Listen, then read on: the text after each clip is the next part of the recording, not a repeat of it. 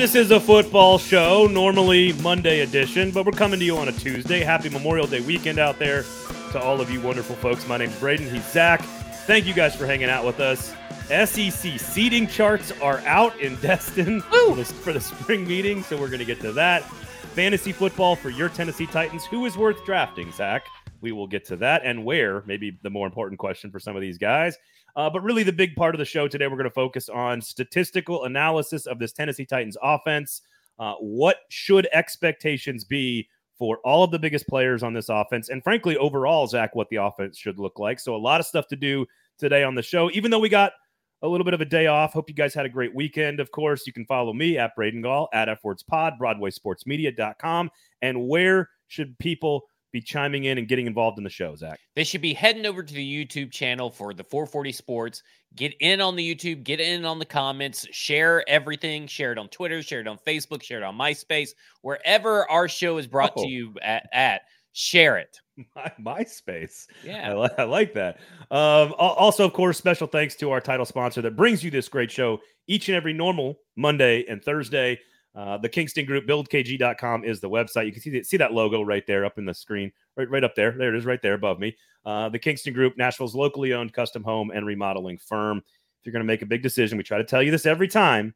Don't make any big decisions about your house without talking to the experts, people that can help you, usher you through the process, and shepherd you through the process, which Zach is going to do for you fantasy football players today. Oh, yeah. On the show. Little bit better fantasy football. Yes, Capology and fantasy football. Those are two of your many areas of expertise. And again, Broadway Sports Media on the Facebook page. You got 440 Sports on the YouTube page. Wherever you're following us, we love the interaction. We do appreciate you guys supporting us. And again, check out buildkg.com. We are not in studio today, as you can tell. I'm sitting in my home office, as Zach is as well. Would you like to tell all the good folks why we are at home today? Got a freaking furniture delivery. Memorial Day weekend was this weekend, so I got a furniture delivery that the time frame is between 8 a.m. and 4 p.m. So come on with that. There we go.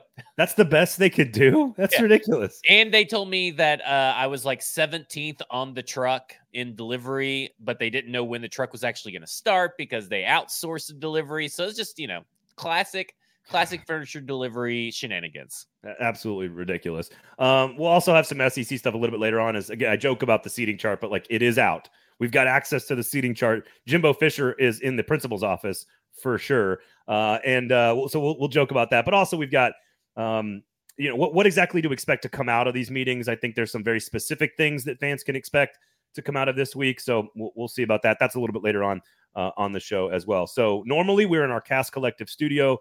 Again, Cast_Collective, of course, on the Instagram. All right, Zach, why is it that you were so set on analyzing the Titans' offensive productions? What was it that got you going on this? Let's start there. Well, basically, it's good content. I feel like it's a good discussion because when you really look at it, you have ESPN has hired Mike Clay, and he goes in and does this projection for all 32 teams, and he's constantly updating it based on things he's seen that happens on the teams, the stuff that he sees on social media, on the videos, the practices and stuff like that. So it's a good baseline. I wouldn't say that it's 100% accurate, but he tends to be pretty close to on the money in some of his projections for both the offense, and he does do one for the defense as well. And I think that kind of doing an over-under, we used to do it on Football Under the F Words when it was me and Mike would do it over the summer. And so this year I figured, let's see if Braden can hang with the big boys over here.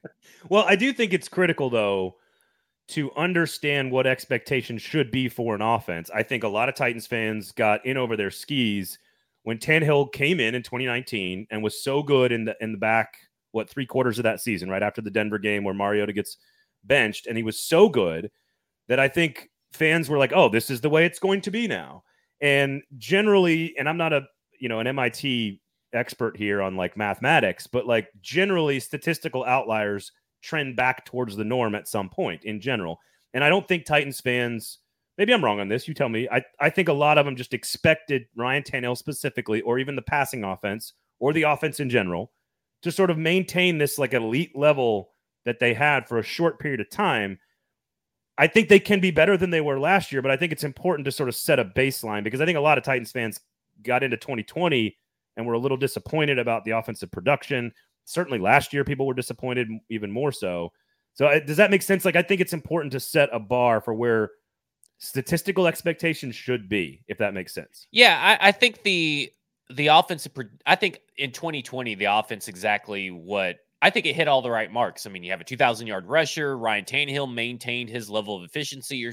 At the time, you're talking about a top 10 quarterback in Ryan Tannehill in 2020, arguably top 5, just because of his efficiency metrics, his stats, maybe his box score wasn't there for everybody's liking, but you're talking about still an efficient player. Interceptions were still low, touchdowns were still high. Right. Everything that you want from maybe not necessarily a fantasy standpoint, even though he was a relatively good fantasy quarterback in 2020, but everything you want to see from your quarterback. And then 2021 happens, and I think everybody has now gone from Ryan Tannehill's the guy to Ryan Tannehill's not the guy, but not taking into account that the offensive line stunk in 2021. There was no Derrick Henry for more than half the year. No A.J. Brown in and out of the lineup. Julio Jones in and out of the lineup. I mean, it was a complete and utter disaster and a mess. Aaron Dugan chiming in, host of Fringe Element podcast. Definitely not an MIT guy. I appreciate that. That's so nice of you, Aaron. If you'd like to listen to her insult me more, which many people would, make sure you're tuned into Fringe Element podcast. That one's coming out on Thursday this week, of course, with all the news coming out of Destin. What's interesting is that I think this is the important point here. 2020, Tannehill did take a step back in almost every major category from 2019, but to your point, was still very good. So I think there was a regression, and then the regression got significantly worse. And so I think that's what's important. And this is what's key here. Even in 2019, they were only 21st in yards per game, which to me is like using an abacus to calculate offensive efficiency in the NFL. Like, yards per game in college and pro football is not important to me. Like, I don't care if the Titans were 21st in passing offense, then 23rd in 2020, and then 24th last year. Like, those are basically the same. Like the key is how you got to those numbers. And they were first in the NFL in 2019 in yards per attempt. They were 7th in yards per attempt in 2020, and then they were 18th last year. So clearly a big step back. They were 2nd in touchdown percentage 2 years ago. They were 4th in touchdown percentage in 2020, 16th in touchdown percentage last year. So you can see it's the efficiency metrics that got significantly worse last year for Tannehill. And that is, to me, what's important to look at and set the benchmark for. I don't care if he throws for 225 yards a game. I don't care. Like, that would be considered nothing. That's a half a football for Patrick Mahomes. But I don't care about that number. I want it to be yards per attempt, touchdown percentage, and protect the football. Well, the number that really matters is touchdowns, right? I mean, that's the stat that really matters, both the fantasy football and in real life, because you only win games by scoring points, and the way to score points is either touchdowns or field goals, and you want this team to score touchdowns. You know, obviously last year he was getting sacked. He had no one to hardly throw to. I think he had there was like 11 drops, and 2 of them were AJ, and a lot of them were touchdowns. Yeah. I mean, it's ridiculous, the stuff that he had to go through in 2021. And I think that in 2022, you're going to see a little bit different. And you talk about, what the stats could look like. Here's Mike Clay's projection, which is 3,641 yards, 22 touchdowns, 14 interceptions, 5 rush touchdowns. I disagree with a lot of what you're going to say. I think there's going to be more rush touchdowns, less interceptions, more touchdowns. The yards, it's kind of a crapshoot with yards. It could be 3,700, it could be 3,500. Right. Really matter? Probably not. No, and I think that's important because, like, again, the rushing numbers, and we'll get to Henry in a second, but the rushing numbers are basically the same, right? They are 3rd, 2nd, and 5th in the NFL the last 3 years. That's, even if it's a little bit different, it's still very consistent.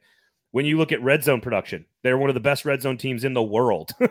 like if you look at they were 1st, 2nd, 5th. They've been a top 5 red zone offense the last 3 years. 3rd down percentage, they went from 18th to 5th to 8th last year. So even as they struggled last year, still a really good 3rd down defense. So it's just that passing efficiency metric that is the number we're kind of focused on with Ryan Tannehill. And if he throws for 3,600 yards, I'm fine with that. If he scores 30 total touchdowns, to your point about rushing, I'm totally fine with that. I want that 14 interceptions to be down around 8 or 9. And Well, and you if do that's want the the case, then sacks it's a great to go year. down too. I mean, obviously he got sacked a lot last year, and he's kind of projecting maybe 41 sacks, which is 47 last year. But you look at this, if you look at this from a box score perspective, right? Just a general view that what you're seeing right here is technically probably worse than what it was last year, because you're talking about technically a healthier offensive skill players all the way around. Better Austin Hooper, better than anything they had last year. You got Robert Woods as the number 2 wide receiver, better than anything they had last year. And then Kyle Phillips, Nick Westbrook-Akine, a healthy Derrick Henry, and this is what you're gonna come up with.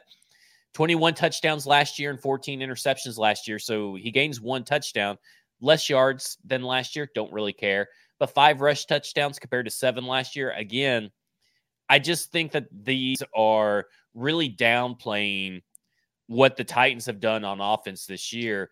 And you see that everywhere. Football Outsiders puts out, their little Titans hate of the week, where they say that the Titans pass catchers are a bottom 3 in the NFL, which is kind of ridiculous to me when you really think about it, because there's a lot worse than them. And I think that what you're going to see is Ryan Tannehill bounce back to probably 2020 form Ryan Tannehill, where you're going to get his touchdowns in the 30s. You're going to get his interceptions in the single digits, and probably still have the rush touchdowns you're looking for, which would be, I would say, roughly probably 7 again. I mean, he's had 7 the last 2 years. So if you get all that, then you're back in, you're talking about an offense that is not only viable to be an AFC contender, but also viable in fantasy football. Well, and again, if they're going to be really good on red zone, because they've already established that, no matter who's calling plays, right? We already know how good they are at that. You can sort of count on Ryan Tannehill finishing drives. Like, I think that's something we can count on. So if you add 2 passing touchdowns, or 3 from last year, and he even drops back 1 in the rushing category, that still puts him at 30 total for the season. So I think 30 is the number I'm shooting for if I'm a fan. I want to see 30 total touchdowns with fewer than 10 interceptions. And if he does that, I think it's going to be considered an excellent regular season. My question to you is, I don't think your expectations are unreasonable at all. The question is, does that translate to postseason success? And Yes. That's the question we just don't know the answer to. Well, it will. Right? I mean, we saw last year that when his interceptions are up and his offensive line is terrible, he's awful, right? So if both those things change throughout the regular season and in the postseason, then you're looking at something. It's a little bit. I think what this projection is not taking into account, and maybe what a lot of people tend to forget. It's kind of like when Jim Schwartz joined the Titans staff last year. Kind of people would remember, and then they would quickly forget. Tim Kelly's addition, I think, changes everything for this offense. Yep. And I think that these stats do not reflect Tim Kelly's influence on this offense. Yeah, and if you want, we have an episode for you about Tim Kelly's influence on the offense. I want to say 3 or 4 episodes ago. Make sure you go check that out. You did a deep dive on – there's also a great article on Broadway Sports Media about Tim Kelly's effect on the offense as well. It's more first down passing, more 11 personnel, all that kind of stuff. If you want to go deep dive, just check it out, previous episodes.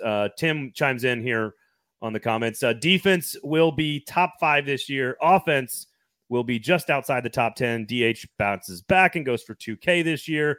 Let's freaking go. All right, here's my question. First of all, do you want Derrick Henry to get to 2,000 yards? Like, do you think that's a – because, like, that'd be fun, but I don't think so. I think that – I mean, we did see 2 years ago in 2020 that – Derrick Henry's 2,000-yard season actually produced a better season for Ryan Tannehill statistically, right? 33 touchdowns, through the air, 3,800 yards, 7 interceptions, 7 rush touchdowns. So, in my mind, there's not I don't think there's a need for it, but I also don't think that it's going to be possible because of how this offense is going to be constructed. You look at what Mike Clay has put down, 353 carries seems about right. 1,500 yards seems a little wrong to me. I mean, you're talking about 4.2 yards per carry, and 11 touchdowns. I think both those are low again. And I think you're probably looking at like 375 in carries when it's all said and done. I think Man, that's you're that's a lot of looking at, touches. well, it's going to be a lot of touches because that's what you have Mike Vrabel here to do. You I know, I mean, Mike understand. Vrabel is going to rush the football. I think that you're looking at probably, I think, a 1,700-yard season, and I think you're going to get at least 15 rush touchdowns. I think that's fair. And Tim, by the way, also says he doesn't want Derrick Henry to go. So he thinks it's going to happen, but he doesn't want it to happen. I think that's really, really interesting because I don't know like where people are. And we did a long conversation about the decline of Derrick Henry a couple episodes ago. Zach, I don't know where people are on using him. How much do you want to use him? Do you care if you use him up in 2 years and let him go? Would you rather use him less and run Haskins more? And I think Hilliard actually is going to play a really nice role for this team. I actually really like his skill set. Haskins is I can comment on this after seeing him on practice, and we'll be out there tomorrow as well. Haskins does not fight the football in the air at all. He is a great hands catcher of the football. So while he may not be super fast and he may be built to go between the tackles in that outside zone scheme that they like, he is very good, very natural pass catcher, way more so than Derrick Henry. So the key is, can you find ways to trim his carries down to maybe extend his life, the tread on his tires here in Nashville? And I don't know if I want 375 touches from Derrick Henry. Maybe I want those spread out a little bit more this year. I would love for them to be spread out. I just don't think that's how this team is gonna funnel the offense. It's just I look at it this way. I look at what is Mike Vrabel, what is this team gonna want to do, and they have shown that it doesn't really matter who's back there. Now, granted, maybe Hassan Haskins is better than anything they've ever had behind Derrick Henry, right? But it's still a rookie running back who can't mess up pass protection, right? Because if you mess up pass protection or if you fumble, they're going to take you out of the game, and they're not going to play you. They have to be able to rely on you. And what I look at through the history of this Mike Vrabel football team is that I just don't think they give a shit about anything other than Derrick Henry's going to get a lot of touches, and we would rather win games 13-10 than win games 50-7. And I ultimately, because you see how good the defense is, I think that unless Henry gets injured, I think, again, you're down. Mike Clay is playing it really safe. Because I think you're looking at potentially the guy in the NFL yet again that leads in rush yards and leads in rush touchdowns. I think if the Titans do not give a shit like you're talking about his future and the next contract or whatever that means, right? And let's be honest, they really shouldn't.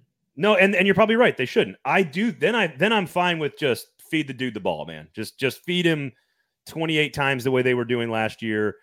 The problem is does that lead to wear and tear issues? Again, we don't know for sure if the foot was because he had so many carries in the first half of the season. But even taking a step back, what was the talking point all of last offseason? Well, we know the offense is going to take a slight step back, but if the defense can just be middle of the pack, they'll be great, right? Like that was the talking point. And now it's inverted. Now we need the offense to just be like 12th or 13th in the NFL in efficiency across the board because we know they're going to be a top 5 rushing offense. And I don't care if that is 400 touches for Derrick Henry or 300 touches for Derrick Henry with 100 for Hilliard and Haskins.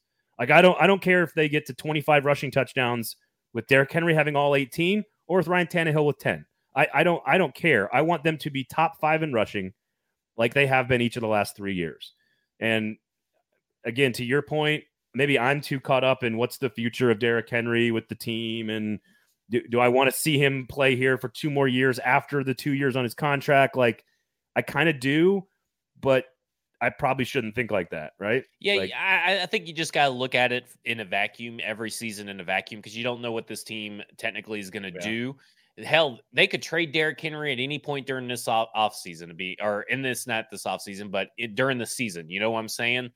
They could end up trading him if they think they really like Hassan Haskins. Do I think that's a stretch? I think it's a definite stretch, but we have seen this team put players out there or do things to try to make the team better. And technically, I think having Henry on the field makes the team better than not having Henry on the field. Obviously, earth shattering stuff here. The Titans perhaps are better when Derrick Henry's on the field than when he is not. And I think that Derrick This is Henry why you come to this show. Yeah, I think that Derrick Henry is also going to prove that last year was a fluke, and he's going to be play all the games that he's made available for. I would here, and I'll save this for fantasy because I have a very clear strategy around Derrick Henry if I'm a fantasy player. So we'll save that to when we get to the fantasy side. Good segue here from Stoney. Should the Titans add another weapon, a receiver, or is the group as it stands now conducive enough to bounce back season on offense? This is from Stoney. Congratulations on the nuptials, by the way, Stoney. I've been tracking your weekend of boozing. It's been great to watch on the Twitters. I know he's with you coming up on the Upwards pod. He'll be on this week. So there you go. Shout out. But this leads us right into the question about expectations for the wide receivers. Treylon Burks, first-round draft pick. You asked me this the night of the draft. What would be reasonable? What is your expectation for Treylon Burks in year one? Well, I mean, he's fat, so these projections are obviously not gonna work out because he is taking breaks.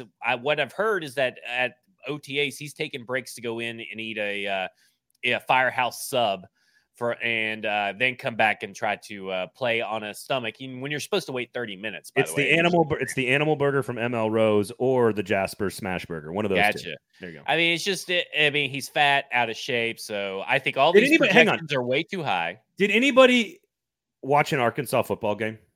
It doesn't seem like it, but again, he is a big overblown. Boy.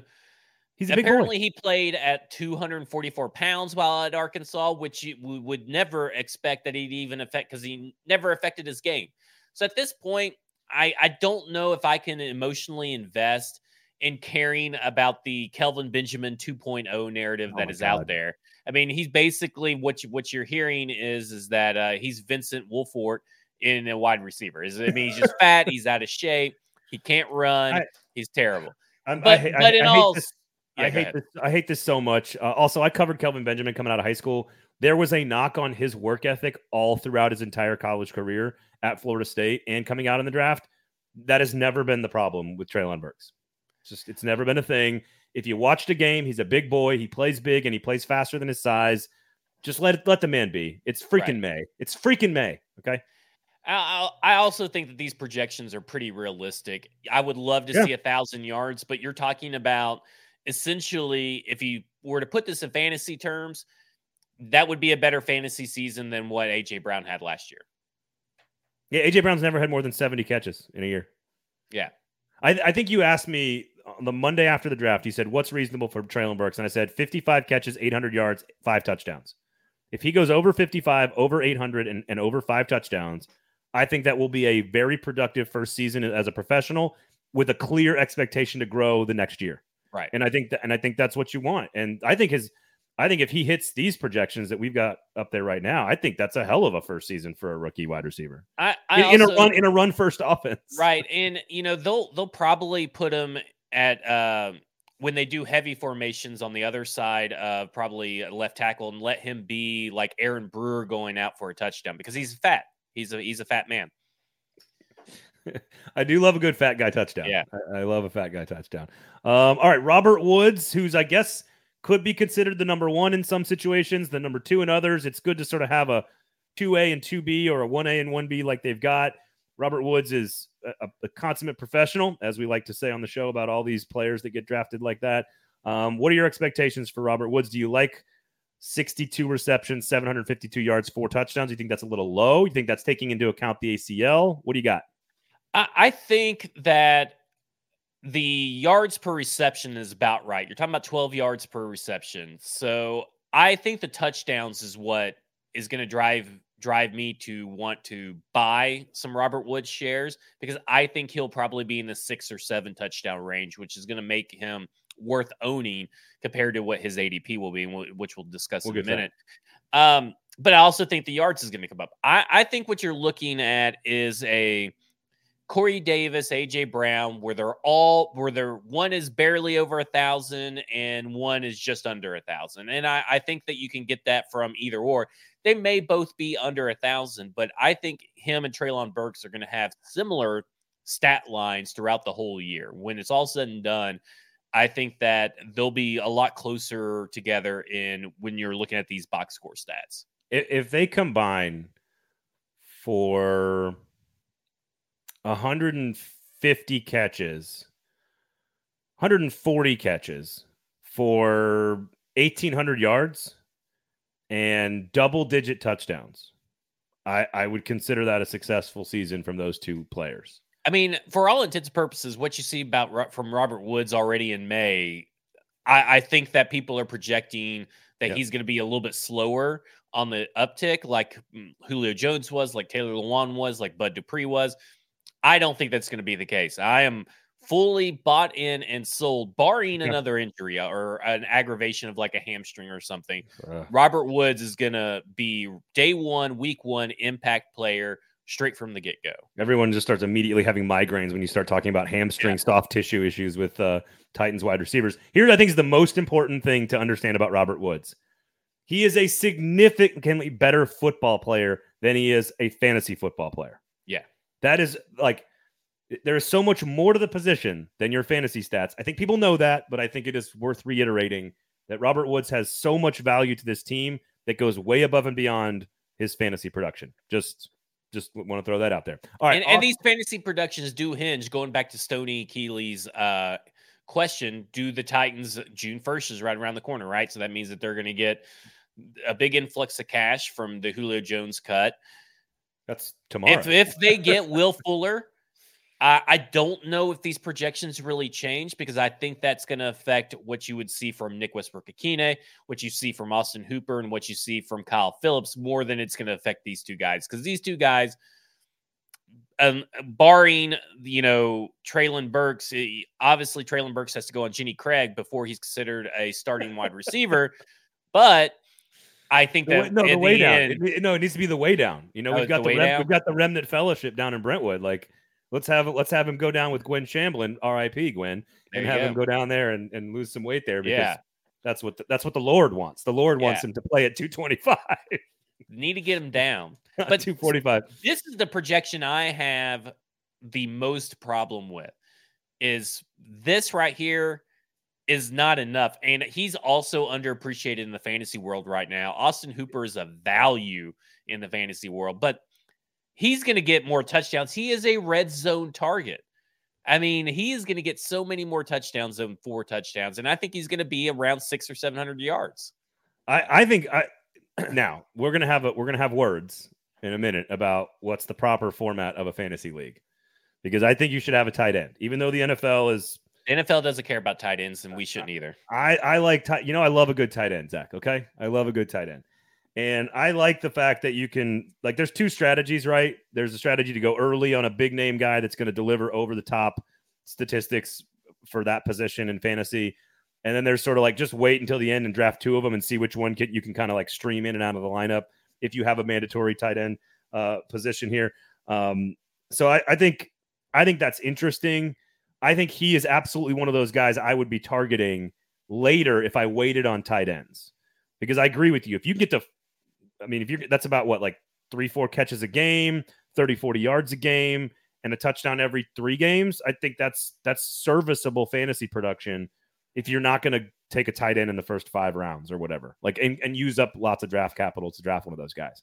So I like him. I'm with you. I like the over, especially in the red zone. I would go 8 touchdowns. Yeah, I just am so shocked that this is the stat line for this, because you're basically saying that's not much of an upgrade over Jeff Swain. Which, in all honesty, Austin Hooper is the best of every tight end that played last year. Ferkser, not even close. I mean, they're all, he's the best out of all of them. And this is a stat line that is very pedestrian. I think that he is going to be heavily involved in this offense, especially in the red zone. And I think that he's going to surpass not only all of this, but I think he's going to surpass his fantasy value. Here. So let's go into the fantasy value here, because I think what could be interesting, and it would hurt their fantasy value, the fact that because you are all on Nick Westbrook-Ikhine needs more love, right? That's the train you're on, right? Like, we got to give NWI some more love. Wide receiver 1, we got to give him some love. Austin Hoop, I think Chigakonku is the same way. I think the better NWI and Chigakonku are, that the worse that they make everyone else's fantasy numbers. But I think it makes your offense better if those are productive pieces. So when we start talking about fantasy, if you're in a dynasty league, it's worth drafting. Treylon Burks pretty early, but otherwise, there's one dude on this team to own, and that's about it. Really. I could make some arguments for based on value, like specifically Ryan Tannehill right here. He's right now going in the 12th round as quarterback 22. And he was still quarterback 12 in 2021. In 2020, he's quarterback 7. That is tremendous value. And if you are in a one quarterback league, you should be waiting to draft a quarterback anyway. And if you're talking about getting Ryan Tannehill in the 12th round versus getting I would say maybe Lamar Jackson in the 3rd or 4th, because that's how high some of these guys are going. I think I think in all honesty, unless you're in a Tennessee Titans driven fan league where the majority are Titans fans, you could probably get Ryan Tannehill in the 14th. I think that's how low the fantasy community will be on Ryan Tannehill, his pass catchers, based on, and the general fan who remembers 2021, even though he finished quarterback 12. Yeah, I think that's probably very undervalued that he was quarterback 12 even in a statistically bad year for the offense, that he still was a top 15 starting quarterback. I think you're right that there's tremendous value there. Now, I play in a 2-quarterback system where we have 10 teams and like keepers, and the quarterbacks fly up boards. Like you have to draft quarterbacks like 1st, 2nd, 3rd round. You're drafting at least one quarterback. Yeah, when your league is constructed like that, you have to take quarterbacks fairly early. And Tannehill that's why the NFL only starts one quarterback. Didn't know if you were aware of that or not. Well, if you have anything 12 teams or more, you can't play 2 quarterbacks. Right. But if you are under 12 teams, then I think to make it more difficult, you need to start a second quarterback. Is that like if you have a 10-team league, to make it more difficult, I think you need the second guy, because that's I don't know. Like, am I wrong on this? Like, I think you have to. I love having 2 starting quarterbacks. I just don't. I try to stay away from 10-team leagues. I would give me 12. 12 is traditional. 12 is good. I would agree. It's a perfect number. I would agree. If you don't have 2 more friends to get you into your league, that says a lot more about the 10 of you than it does anything else. All right, you are invited to our expert keeper league where you have to have 6 IDPs. You have mandatory tight end and 2 starting quarterbacks. And you know how hard that league is to win? Probably fairly easy. It's all expert. Well, then come on in, big boy. Let's see what you got. Come on in. Let's see what you can. That sounds like a horribly constructed team that would drive me nuts. I would hate that. Well, I had AJ. What's the point of that? Because the defensive players are fun too. Like they matter. They don't. They matter. It's like saying kickers matter. Get rid of kickers. Get rid of team defense. I'm all for just eliminating those. Fantasy football is about scoring points and having fun, not about the doldrums of picking defensive players. So when Jayon Brown, I think won me a championship against the Colts 2 years ago. I want to say, remember when he had that game against the Colts where he had the interception, the sack, the return for a touchdown, the whole deal, and I scored like 25 points with Jayon Brown, and I think I won because I was like week 16 or 17, and I win a championship because Jayon Brown carried me to victory. I just don't think you should poo-poo the defensive players as much as you are. Yeah, I'm just not interested in that. That's a boring story. We are going to move to Derrick Henry, who's being drafted as running back 2 in the 1st round. And he was running back. He still was a RB2 in fantasy football, and he was only out half the year. I think that in PPR leagues, half-point PPR leagues or full-point PPR leagues, I think that you're looking, even though he's RB2 right here, I still think that probably RB5 is the way to go. I'm not drafting Christian McCaffrey over Derrick Henry. I will say that right now on record. I am out on drafting Christian McCaffrey in the 1st round. I think it's ridiculous to trust your fantasy football season in the 1st round, that 1st round draft pick, for a guy that can't stay healthy now 2 or 3 years in a row. I mean, I have come like I was the guy for 25 years of playing fantasy football. I went running back. Like that's how I built my roster almost every time. You got to get a starting running back. You probably need a really good second running back. You're probably going to take a 3rd and a 4th one in the first 6 or 7 rounds. And now when I see a 1st round pick and the risk of injury for every single one of these guys, including Derrick Henry, it's give me Devontae Adams. Give me somebody that I know is going to give me 17 weeks, basically 16, 17 games of wide receiver 1 type production. But I do like I would take Derrick Henry in the first round. Like I'm with you. I would not take Christian McCaffrey over him. I feel comfortable because there's not any more RB1s that are like true guys that you're Jonathan going to get. Taylor is probably the closest guy, right? And they're already hyping up Naheem Hines again, which they kind of got away from Naheem Hines last year. But 2 years ago, they used Naheem Hines when they had a quarterback like Phillip Rivers. They used Naheem Hines a ton, and it hurt Jonathan Taylor's fantasy value. And Jonathan Taylor only had good games in his rookie year against shitty ass defenses. Now, I think they're going to start going back because they got Matt Ryan, and they need to give Matt Ryan. They're going to run via the swing and all that, the swing pass and screen pass. What about Najee Harris? I love Najee Harris. I'm all in on Najee Harris. Yep. If I'm kind of with you. I want to go wide receiver, running back, and if I were to hopefully have a running back in like Najee Harris in round 2, I'd be all over it. I don't think he'll last a round 2, but no, I don't think so. Maybe last year's disappointing rookie season, people will kind of forget about him. Didn't he catch like 75 passes? He caught a lot of passes, which I knew he's always going to catch a lot of passes. I was really big on Najee Harris last year. Oh yeah, I was too. And I don't think I got him in any of my fantasy leagues. And I in my stupid league with IDPs and 2 quarterbacks, which by the way, half point for reception is the right number. And we get that. We agree with that the half point is the right number. But I love Najee Harris a lot. Is there anybody else who else would you take before or ahead of or after Derrick Henry? Like where is Derrick Henry on your big board of just running backs? I would think that Derrick Henry for me is probably running back 2. If I had to really deep dive into it, I had to admit that Jonathan Taylor.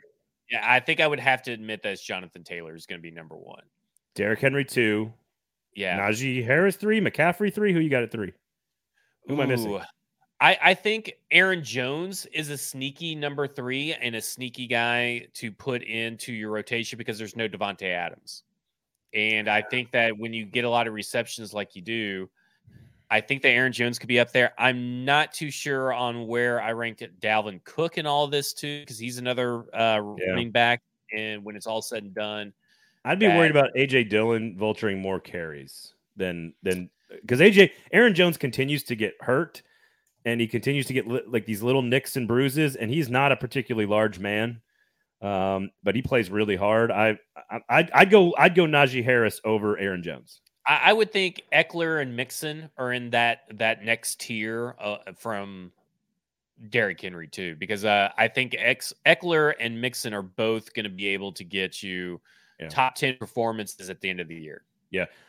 Kenneth chimes in on YouTube. Najee getting some local heat too, saying he looks like Eddie Lacy 2.0. That's just mean spirited. So it's not just Treylon Burks catching heat, which is of course a perfect segue into Treylon Burks. I love drafted rookies. I like drafting rookies at all positions. I like, especially in our keeper league where we get to keep guys. They always go up. I've got Jalen Waddle on my team from last year. I drafted him. I'm going to keep him. I love drafting rookies. So I actually love drafting Treylon Burks. I think you need to assume that he is a wide receiver 3, best case scenario, maybe a flex guy. I think that's where I would put him. Yeah, if you're looking at wide receiver 33 and he's in the 7th round, I feel like those numbers don't jive, but the fantasy football is starting to mirror what the league is moving to, and the league is moving to more 3 wide receiver sets. So I don't think I would personally draft Treylon Burks in the 7th round. I think I would draft actually Robert Woods ahead of Treylon Burks, but I don't discourage anybody for taking that chance on Treylon Burks because he is the future, especially if you're in a dynasty league, especially if you're in a keeper league. That could prove to be the way to go. You know, in 2019, I don't even think AJ Brown draft position was even that high. I think that's even a higher ADP than what AJ Brown had coming into his rookie year. So I think that's it. It's something about it. I'm just like, I'm selling on that. I think it depends on how the board unfolds. And if you're in a league with a bunch of Titans homers, right? If you are not, like, my league is not a bunch of Titans fans. It's a bunch of like industry people. And I think they're going to have him pegged like you do, which is down a round or 2, probably, right?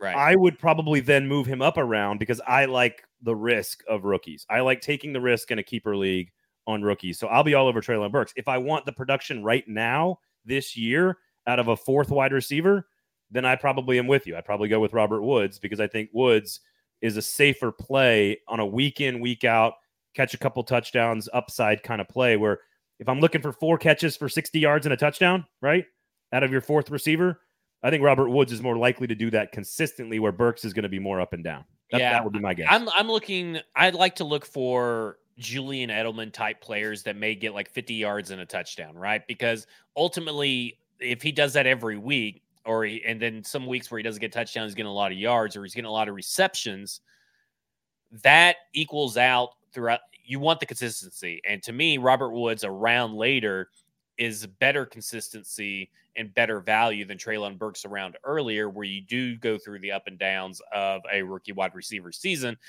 because he's not Jamar Chase, right? He's not Justin Jefferson. And those guys in my league of record were both drafted roughly around the 8th or 9th round. And I think that is the appropriate response for Robert Woods. I mean, 5 catches for 60 yards is basically 75 receptions for 1,000 yards. Right.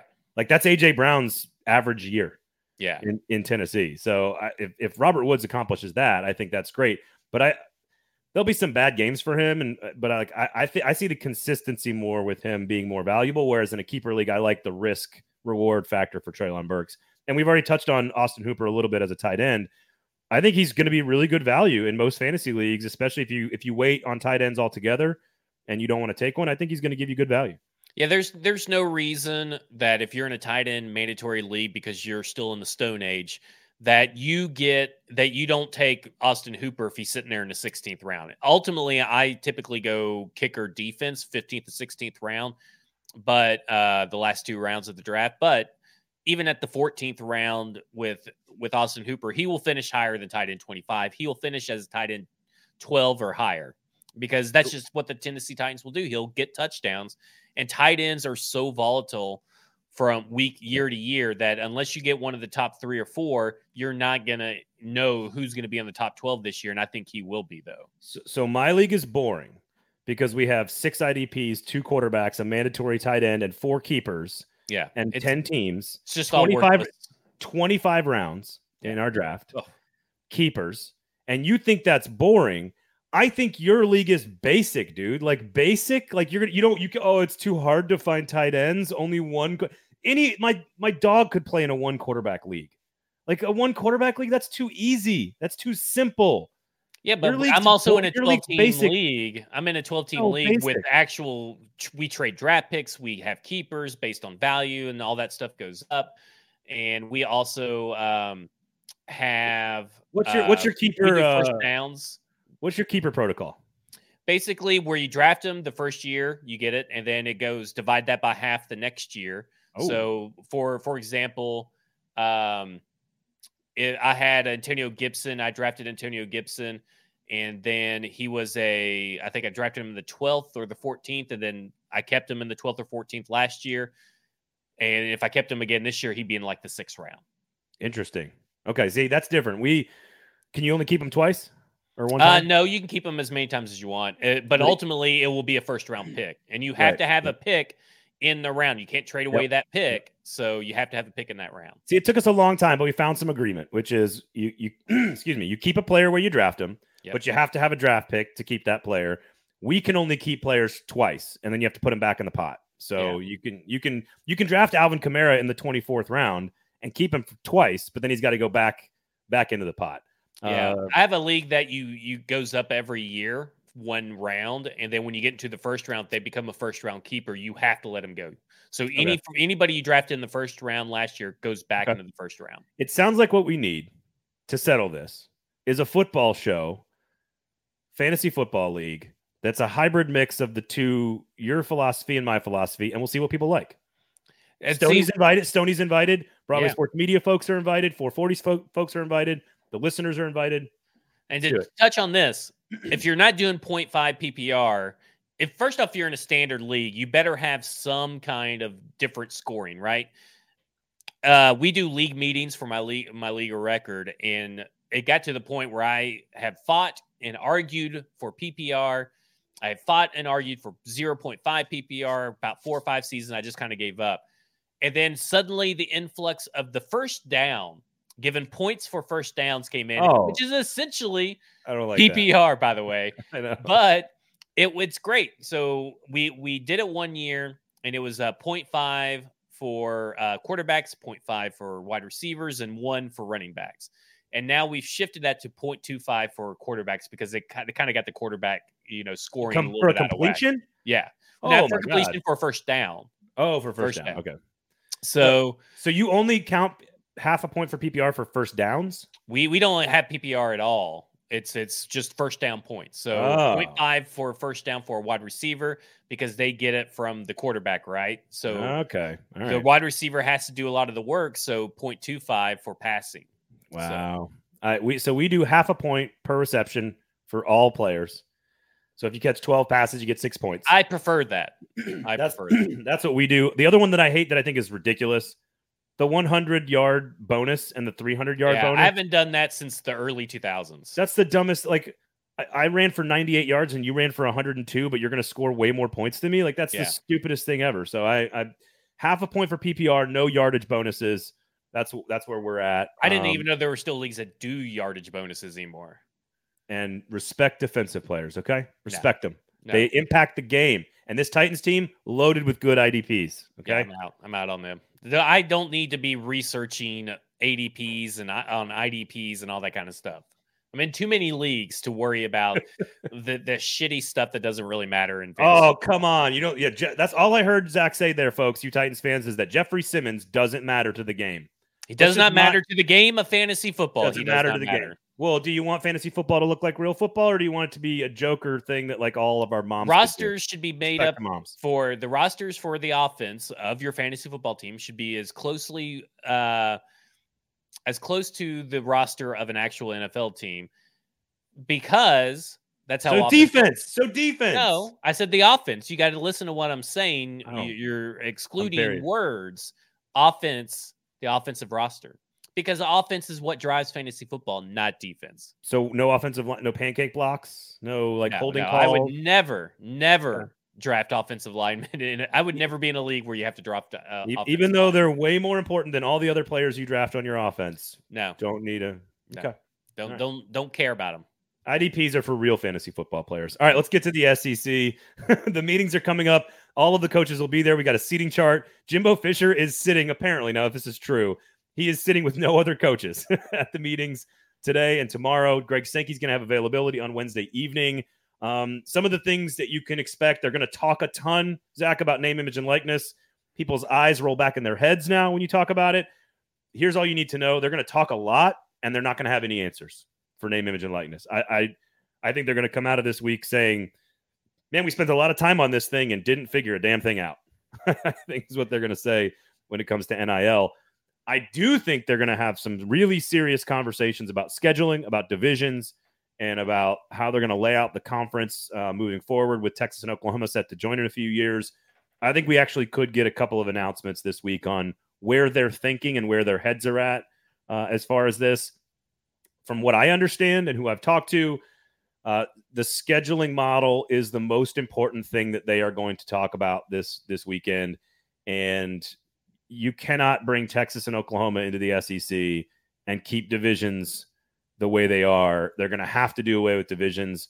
The 3-6 model is my personal favorite. You can also do a 1-7, but I do not see how you can put 8 teams in one division, 8 teams in another division, play 8 conference games, and never play the other division for 12 years or 14 years. I don't see how you do that. Yeah, Ross Dillinger put out something at side.com, and he has what he thought would be every team's permanent 3 SEC opponents that rotated through the other 6 in your 9-game model, which is my preferred method too. I think it's the best method. I think it's kind of crazy that they're split directly down the middle among the SEC teams about where they land on the 9-game versus the 8-game. I'm looking at it right here. Alabama is Auburn, Tennessee, LSU. Tennessee is Why don't you Vanderbilt. He stole all this from me, by the way. He stole all this from me. Oh, he did? He did. You wrote this article? No, I put out the 3 permanent opponents for everybody about a week and a half ago. Gotcha. And it did not have LSU and Alabama on there. but like this is the way we're going, and this it's is the going to be way it should impossible. go. It's going to be impossible to read all of them. So go check out the No, Twitter I was account. just going to say those two because I'm looking at it from a perspective of why Tennessee for Alabama. I get Auburn, I get LSU, but I feel like a different team that's coming in, maybe Texas or Oklahoma or even Georgia, would Oklahoma be would be better my suited for Alabama. I think to build a new rivalry. so Oklahoma would be my vote with Alabama. Yeah. And I think you're right to ask about Tennessee Bama. So here's what I would say is the goal here. You want balance. You want to protect some really important rivalries, right? Like the Egg Bowl, like the Iron Bowl, like the Cocktail Party. There are certain things you want to protect. And then you basically want the SEC, from what I've been told, they want to play everybody as often as possible. This is why they're doing this. And so they don't care as much about who gets into their championship game 1 and 2 because they have great teams in that championship game all the time. But every other conference is worried about that. They want to put their best teams into that game so that it drives ratings. Here's all you really need to know about the 8 or 9 game thing. The coaches have no say. And what makes more money? 9 games to your season ticket holders, 9 games to your TV partners, or 8? Right. I'm kind of looking at this too, with the Tennessee, get rid of Alabama and put in Florida for that. Why wouldn't you have Florida and Tennessee? Vanderbilt and South Carolina makes sense geographically, and it kind of makes sense in trying to build maybe some new rivalries. And I think that Vanderbilt and Tennessee, they kind of play each other pretty close typically over the last few years. They're a lot closer than what people think. But I think that you would have to have Florida and Tennessee in there. Yes, Florida, Tennessee would be protected well before Alabama and Tennessee would be. Right. But this goes to your question. If you are over the age of 40, you probably view Alabama as the primary rival for Tennessee. If you are under the age of 40, which I still am, then you probably view Florida as the primary rival. I don't think Alabama fans consider UT a rivalry. I think that matters for when it comes into rivalry is what are you really viewed as that? Because Cleveland Browns and the Baltimore Ravens, are they the rivalry or is it the Ravens and the Steelers? Like nobody really is a rival with Cleveland. I feel like not even the Bengals. I think they were at a certain point just because they were both shitty. But now the Bengals are coming in and joining the big boys. I would say here's what I think is going to happen with this. I think the SEC will protect Tennessee, Alabama, but I don't think they should. Yeah. That's what my prognostication would be. I do not think LSU, Alabama needs to be protected. Again, keep in mind with this model, you're going to play every other team twice every 4 years. Right. So you're still going to play all 15 teams in the league 2 times every 4 seasons. So you're playing everybody all the time. So it's not, I'm okay with a little imbalance, right? I'm okay with Kentucky and Vanderbilt and Ole Miss, the quote unquote lower tier teams.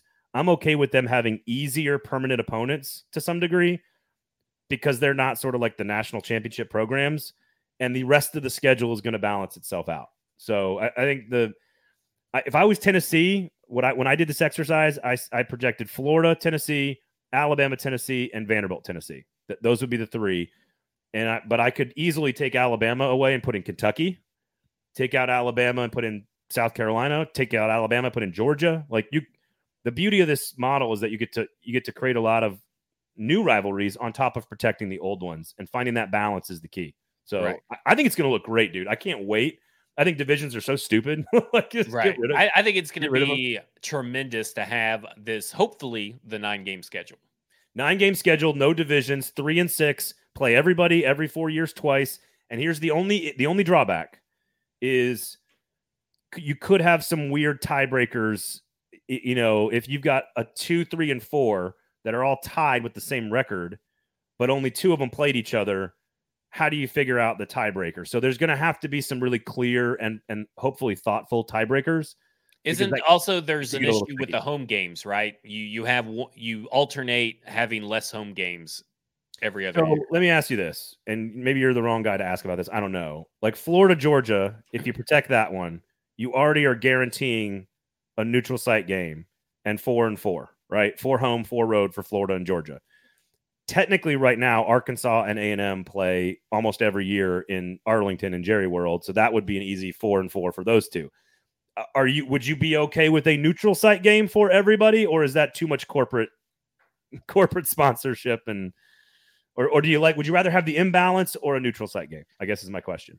I think it depends on which game you're protecting and doing that with. I think that the Iron Bowl just doesn't make sense not to have one in Alabama next year in Auburn, one in Alabama next year in Auburn. They did play in Birmingham for a lot of years. Yeah, I'm not with that. I want the home field advantage. I want the college atmosphere that I think you get at these bigger games. So but if it's Alabama, Tennessee, and they played in Nashville, that'd be great. I'd be fine neutral, Alabama, Tennessee, neutral.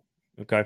I think presidents and local economies, which are the ones making this decision, the presidents and the ADs, not the coaches, by the way, I think they're going to go towards the extra home game every other year because that generates revenue for your community and for your business. Whereas neutral, you're sort of losing that ability. And to your point, I agree, you're losing all the charm. Right. What's the point of having the Grove if you're going to play a game in, Memphis? Right. Exactly. Exactly. So I'm with you on that. I do think that's tricky, but over time that evens out, right? Florida and Georgia do it right now. Yeah. Florida and Georgia have 3 home games and 4 road games. They alternate that every year, and Georgia. Nobody really cares, right? Nobody even knows. Nobody ever brings it up. Right. It doesn't come up. So other leagues have figured it out. I think also this is going to happen everywhere. I think divisions are going to go away in every conference. And it's more important for them because they need to put better teams into the playoff. The SEC doesn't have that problem. They're not worried about that. So just imagine 9 conference games in a single 16-team division. It's going to be awesome. Yeah, it's going to be awesome. It's going to be amazing. I'm all in. Yeah, I'm all in. It's going to be great. And remember, all of this is about playoff expansion, conference expansion, new TV contract. It's all tied together. They're going to try to have it all happen at the same time. So 2024, probably, where they're going to negotiate for Texas and Oklahoma to come. Then the playoffs going to expand the same year, and the new scheduling will probably kick in the same year. So it's probably all going to happen, but it's probably not all going to happen for a couple of years. So there you go. Otherwise, let's just hope Jimbo and Nick get into some. We need it. I need it. I want Lane Kiffin tweeting all the time, live tweeting. Already mad that in the seating chart that Jimbo Fisher and Nick Saban are not directly across the table from each other.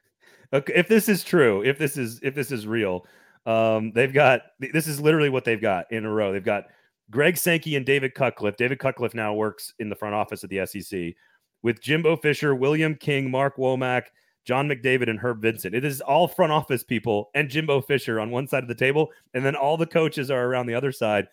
Why Jimbo Fisher was isolated with all the bosses, I don't know. Yeah, it's interesting. It's so funny. Mike Leach and Lane Kiffin sitting right next to each other. That's great. I like that. Billy Napier and Kirby Smart right next to each other. Florida and Georgia. That could be interesting. 2 former Saban assistants sitting next to each other. Yeah. It's going to be very interesting to see how this all plays out. Going to be a lot of fun. Special thanks to the Kingston Group. Special thanks to Broadway Sports Media. Special thanks to Football and Other Efforts podcast. You can hear that, of course, coming out on Wednesday this week with Stoney Keeley. Shout out to Stoney. Congratulations on the wedding, my man. Listen to all the other great shows across the 440 Sports Network. And we'll be back in studio. I know we've said this a million times, but eventually we will actually be back in studio. On Thursday is the hopeful moment in time that takes place. IDPs are people too. We appreciate you guys. Rate, review, subscribe. Click all the buttons. Check out the YouTube page. Listen to all the pods. We love you. Thank you so much for hanging out with us. For Zach, I'm Braden. This has been a football.